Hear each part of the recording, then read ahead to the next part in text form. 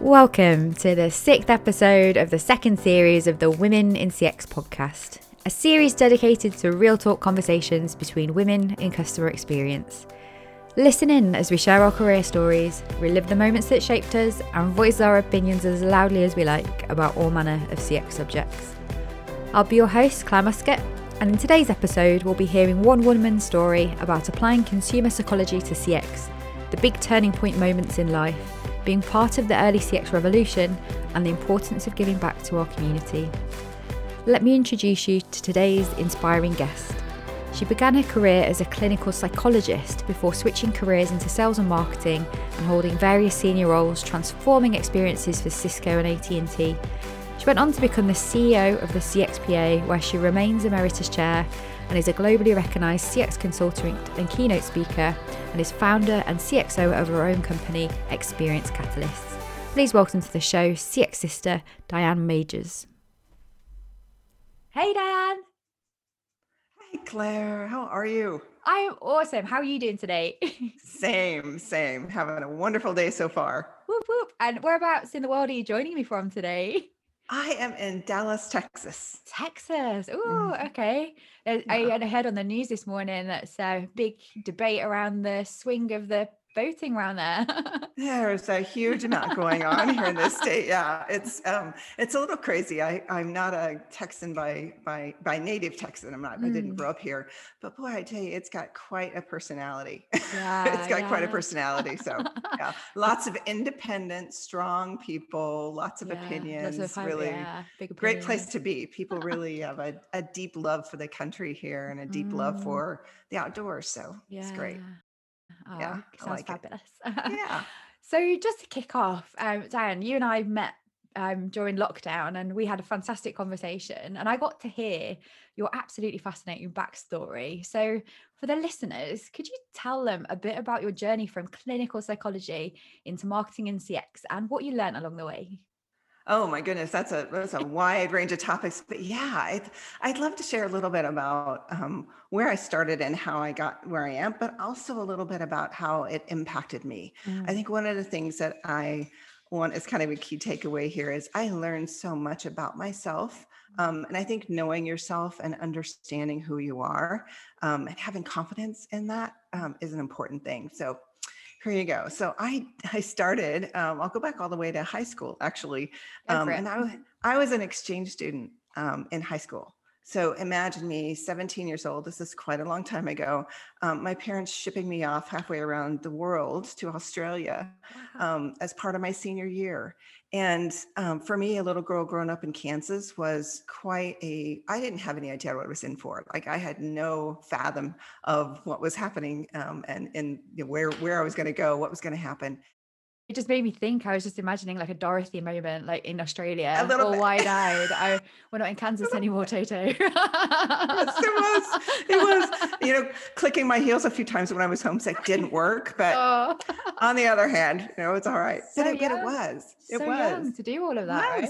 It was. If my parents were still alive, I would ask them, what were you thinking? Like this is back before cell phones, right? I had to telegram back and forth to home. But anyway, I'm dating myself. So when I came back, I decided, I really enjoyed learning more about human behavior. I'd always been interested in that. So I got my degree in clinical psychology. And one of the things a lot of people don't know about me is I specialized in death and dying, which people who know me kind of go, that is kind of morbid. You're so upbeat and you're so energetic. And what I learned as I was going through psychology courses is that I talked about a lot about to people who were older and did a lot of interviewing of people who were obviously terminally ill. And one of the things that I realized was that nobody ever said they wanted to spend more time at work. It was all about, I wish I would have spent more time with my kids, or I wish I really would have attended that one event that I was too busy to go to, or I wish I would have reached out more to the people I really cared about. So it was all about this love and connection for folks. And those important moments in their careers, in their lives, that really meant a lot to them. And so that reflection was really incredible for me. So while it really wasn't about death and dying, it was more about this end of life and the business of living in what you do and the value that you give and the value that you get, so part of I guess the overarching theme behind that was I really carried that through the rest of what I did.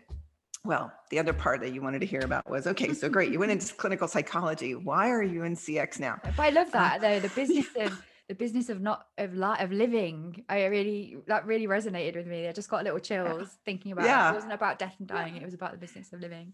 Yeah, we think about value creation as this new phrase now in customer experience. My favorite. Yes. And so I think about that and saying, what value am I creating today? Not just for myself, but the people around me. Absolutely. Extraction. So if we think about what that does with customers, it's all about understanding what are those things, giving back people time to spend with their loved ones, or providing more knowledge and engagement with them, and really helping to build who they are. With you all the way on that one. With you all the way. Yeah, it's awesome. So that kind of turned into, well, why are you not in psychology anymore? So I was also working with emotionally disturbed adolescents. These were tough kids who had been sold into prostitution by their parents, or one young girl had actually killed both of her parents because of all the abuse she'd gone through. So really horrible situations. And I thought, I really need a break. I've been in this really heavy piece. I was young. I was 23, 24. And so I left there and I went to work for a friend of mine who started a company in the basement of his house. And I did everything from chief cook to bottle washer, right? It was everything to grow this business. And we sold it later to a bigger company, but I learned so much about how to build a business and how to build the culture and how to, even the tactical things. It's great. That's wonderful. So then I went to work for a CEO of a division of a large corporation who, Claire and people listening, those leaders who are just those icons that have it in their heart and really love what they do. And they love being a part of something that's, that growth, and that every day they come to work and they're ready for that next adventure, and they're trying to really move themselves and the organization forward. Well, that was him. And he had a huge influence on me. He said, we're going to build this business based on what the customers tell us, and we're going to provide value to them. So I was out talking with customers, doing surveys, paper surveys way back when. And we were kind of bringing that information back and really building things around what the customer needed. So that led into the corporate company and invited me to come to be part of their transformation effort. So that back then, customer experience wasn't a thing. It was kind of just in its infancy when the CXPA started, when all of us were searching out each other and finding those people who are doing these crazy things like I'm doing. So really love that, because it was helping this industry and this profession to really grow. So always for me, Claire, was always kind of seeking out, where can I find value and be part of something that's bigger, that's really having an impact in people's lives. And my career's just kind of led me down that path. I love so that's how I got from point A to point B. There's so much in there. I loved hearing you having the dream leader, in CX. That is our ambition, isn't it? Someone who connects with the reality of, we're doing this for customers. How do we find value for them? How do we listen to them? Is the dream, right? So it's great that you got to see that firsthand. But also thinking about kind of like the evolution of CX. So in the UK, I was one of very few females that were kind of, I guess, with profile in our industry. But I always was looking to the women from the US because it seemed to be predominantly strong female CX leaders that were the ones in the spotlight. So are they like all your friends? I'm intrigued. Yeah, actually it is.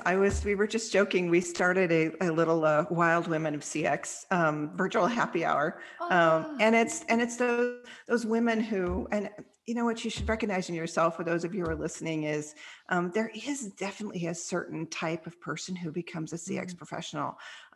It requires you to open your arms and your heart wide to everything that's happening. It requires you to be a juggler of many, many pieces of knowledge and disciplines. You have to really know yourself in order to help other people in the organization see where you're headed. So surrounding yourself with women like that doing in these sessions, it's incredible. We're celebrating each other. We're having really deep conversations about things that are happening in our careers, and some are veering off into other things. They're trying to find other ways to grow too. It's been amazing, but it truly is part of how we create a tribe around what we're doing, and how we're finding those people who are like us and pulling them in. So that's one thing I'd encourage everybody to do. Find a tribe. And I think that's the main reason we're doing this podcast and creating the Women in CX community, is try to help those networks extend beyond who we know, to be able to connect women together all over the world and have that experience. I love Wild Women of CX. It sounds like a coven. It's been and we just started with having a conversation, and ironically, I'll share this. I hope the ladies who are listening, they'll go, yeah, of course. It took us about 3 meetings before the whole team said, hey, you know what? We should do something. We should write a book, or we should do an e-cloud. It's like, leave it. We were just getting together with this stuff, and it turned right into action. That is a mantra of Women in CX, right? We are all about women of action. And so it's turned into a little half working, half, being together type meeting. But I think you're totally right. Like, we share these characteristics of empathy and openness and connection and communication, and action is a huge one. Absolutely. Who's in your crew then? I'm intrigued. So Annette Franz, Nancy Port, Jerry O'May, Roberta O'Keefe. I mean, there's people that you would recognize who do a lot of, publishing, and have been, call ourselves serial CXers. People, we've all been in more than one organization. So we've kind of tried different hats on in different places. Wow. So what a power list. I'm really happy for you that you've got such a cool crew. Awesome. It's awesome. So I've taken us a little bit off track there, but the next question, Sorry, it's my fault. The next question I was going to ask you was about when we had our first conversation, you talked to me about having had a swimming pool moment in your life that basically everything kind of changed. Could you tell the listeners a bit about what the swimming pool moment was, what it meant to you, and how it affected you going forward? Oh, that's a great, and you guys can have a visual here, right? So I was working for an organization that was very logistics organization. So very left brain, very, you had to talking about supply chain and trucks and all of that, which totally wasn't my gig, right? But I love the company, and I love what we did, and building the customer engagement practice there was awesome, because we were dealing with a lot of really great people. We had some wonderful people at that organization. And when I decided that I was going to leave, I'd been there quite some time, and I thought I really need my next chapter. And I was having a review with my boss at the time, and he said to me, he said, you get your work done, but you don't stay in your lane. And we're trying to really get some things done here, and I'd really like for you to kind of focus on these things that we've assigned for you to do in the next year. And, I kind of took it as this criticism of, well, I really wasn't doing what I was supposed to do, but I got a great review. So it was like, I'm really kind of curious about what happened there. Yeah. And so I decided at that point in time, several other things had happened, and I decided to give my notice. And so I quit kind of about a week later, not just because of that, but other things. And I decided that I was going to take a little time. And so my next door neighbor had a pool. And so I asked if I could go over and just kind of hang out, during the day, because they were working. And so I spent probably 2 or 3 weeks, just an hour or so every day, going out and just floating in that pool and thinking about my career, and thinking about what I learned about myself through my career. I mean, who gets a chance to do that? I highly encourage people to do that. And one of the things that really came out was that I was kind of replaying that conversation, as we all do in our head. We replay those a lot. And typically I would have said it was the same old, ingrained that in my head, that I need to focus. And something inside me kind of stirred, and I said, you know what? There are people and organizations out there who really want somebody who's going to helicopter up and try to pull the pieces together. And so for me, it was this validation that we shouldn't listen to everything. And when we do, we should process it and help ourselves understand what those messages really mean. Because sometimes, like this one, it was veiled in feedback, but really was a way for me to open up what one of my strengths really was. So now if you talk to anybody who knows me, they'll be like, oh yeah, she's the connector. She brings everything together. She helicopters up. She's looking for all the puzzle pieces that are missing. I think that's a strength. So sometimes those things that people give you feedback on can be, make you stop. They really make you stop. And sometimes weigh you down a little bit. I just encourage everybody to just take those moments to turn it around and see how you can convert that to a strength. Yeah. I'm just imagining now there's probably a lot of women out there because of COVID and Corona. Perhaps they do have the time to have these reflections, but because they might be out of work or looking for something else. But I think it's such an important point, being able to reflect on who you are and what your strengths are, and going out there and finding that role. So rather than just trying to fit in with what you're given, if you have that chance to reflect, you're so much better playing to your strengths, right, than ever trying to work your way or build yourself around developing your weaknesses. I don't know. And I don't know why we don't take that time, Claire. I think that's one thing for women. Everybody I talk to who, if we take time out of our crazy lives, that we always say, oh my gosh, we should do this more often. Well, that is, I call it a God thump, saying to you, you need to spend more time thinking about who you are and the role that you play. Don't think about the job. Think about the role you want to play in other people's lives and in the organizations that you're in. That takes it out of it's a job or it's a career or it's a position. It's a role, and it's got responsibilities that are yours and yours alone. And knowing yourself can really help you in achieving and addressing what your role is. I get that. And what I keep hearing from our conversation now, and also when I first spoke to you, is this kind of like continuous sense of purpose and the desire now to give back at your point in your career. That's why you're here on the podcast. You're wanting to share your insights with the rest of the women in CX. Why is it so important to you to keep giving back? I think it goes back to the very first topic that we talked about, because I think as you go through the scars in your life and also the celebrations in your life, helping people to understand how you got there. And, I guess it's a little bit of, your kids, you always tell them, if you just knew what I knew at your age, but they don't listen. So it's sharing with people, there is a lot of wisdom in people who have been through a lot of things in their life. And sometimes we think about the stories and we're like, yeah, that's great for her, but what about me? Well, it's more about the what happened, but also the why it happened and what do you do about it? And part of that also is, I think that in this profession, because it's so new, there's not a lot of people who have, been through the 4 or 5 organizations or who have really been able to see this profession in a much bigger picture. And so I think that's part of just, one, it's just who I am, if you ask anybody, but 2, it's building that a little bit of a legacy with folks in their own careers and allowing them to achieve quicker and be stronger and know themselves better. I love that. And I'm going to ask you about being a CEO at the CXPA in a moment. But I think kind of reflecting on what you just said about the group of women that you grew up alongside in customer experience, the women I'd call the great matriarchs of women in customer experience. What are your views on how CX has evolved and where we're heading as a discipline? Oh, you goodness. You know what? I think we're at this precipice of it is going to become a little bit of business as usual. Like it's no longer, why, but it's how fast can we achieve these things in an organization. So I think that the discipline itself, while it's gone through this morphing and kind of gone off track a little bit here and there, I think the basis of that and the heart of what we do is becoming part of where organizations are headed.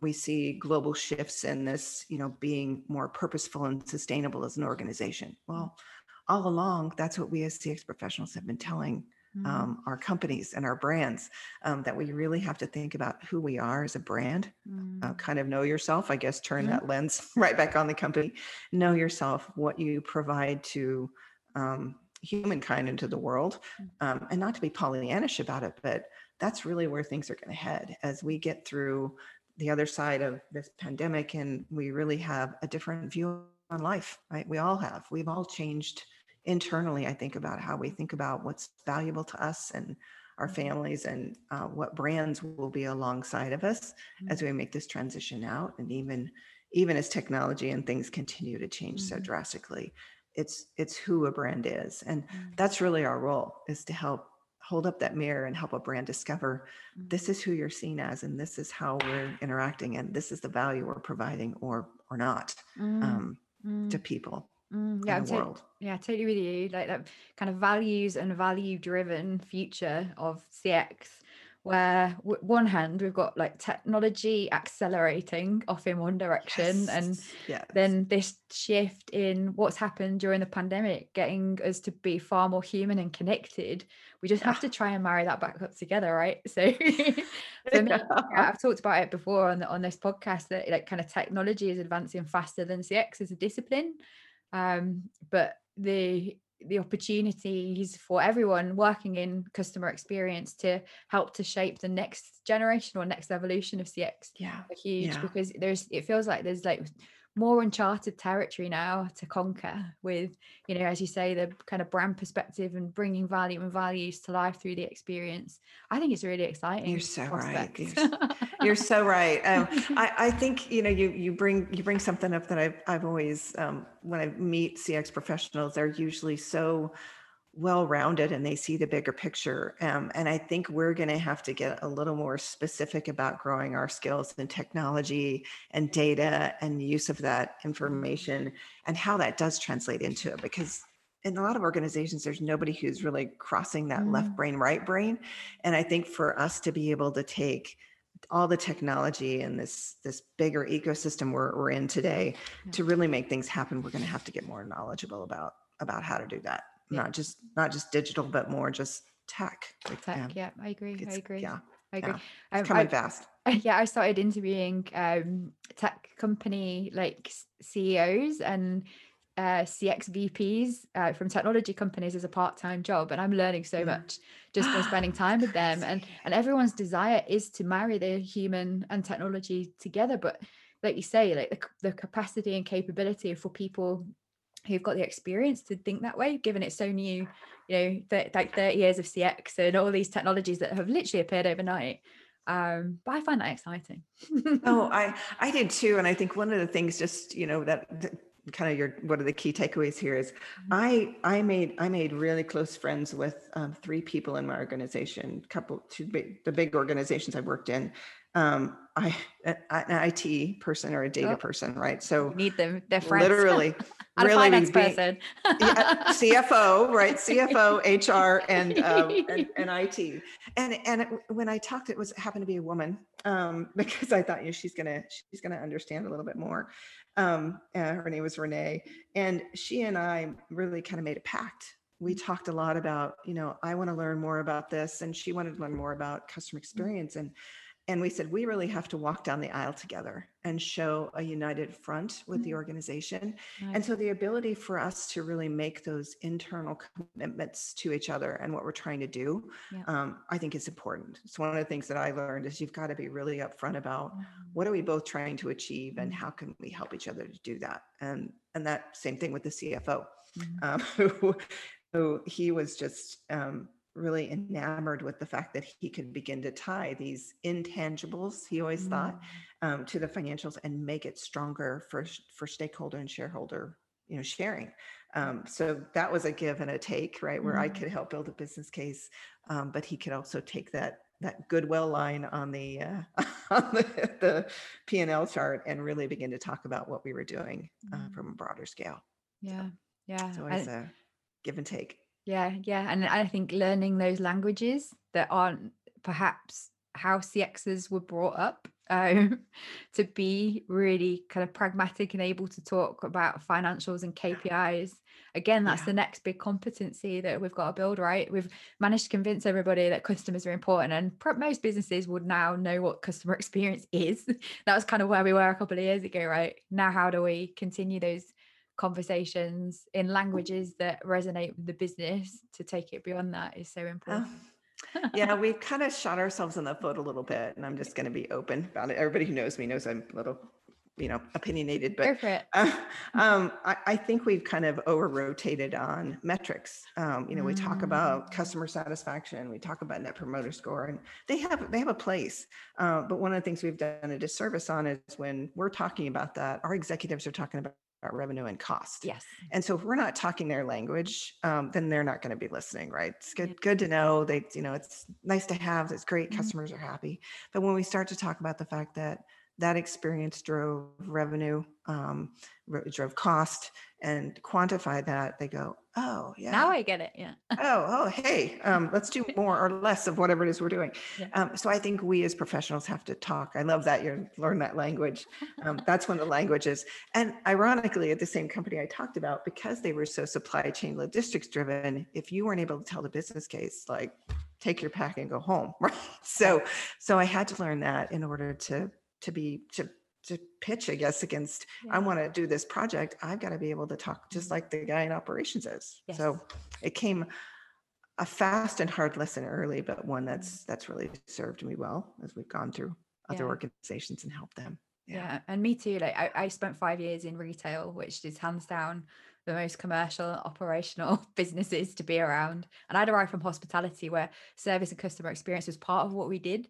Whereas in its supermarket retailing, it was more about product and shifting it, putting the beans on the shelves. So, but for customers with like digital and online grocery deliveries, it was getting more complicated.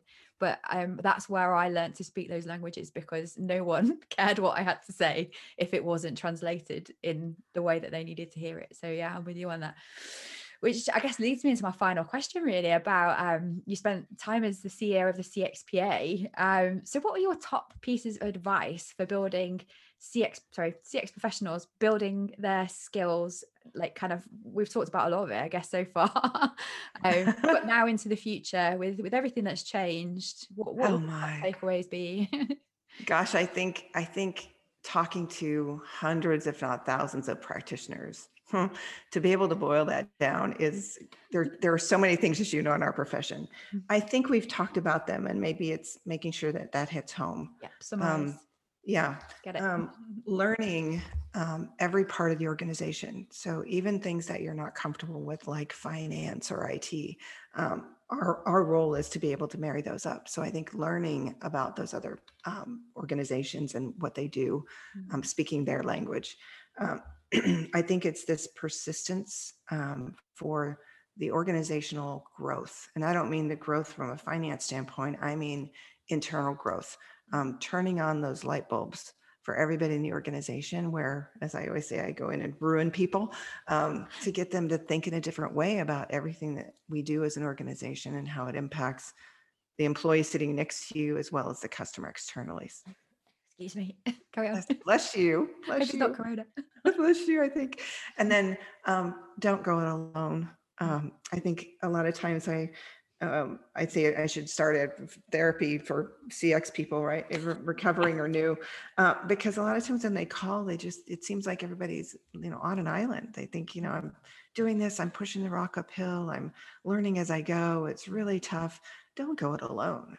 There are people out there who, if they've been around a long time, great, they can give you all kinds of sage advice, but also other people who are new to it. You're all coming at it from a different bent, and everybody has their strengths.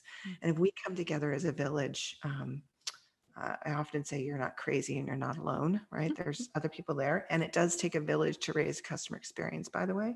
So find that village, reach out to other practitioners. I can tell you every single person that I've ever met in CX is more than happy to talk about whatever they did that worked, because they know repeating it, as my floating in the pool is, repeating it and talking about it helps you to process. I'll never forget, I had a mentee that I was probably still at my first role in CX, and they signed somebody to mentee, one of the high potentials in the organization.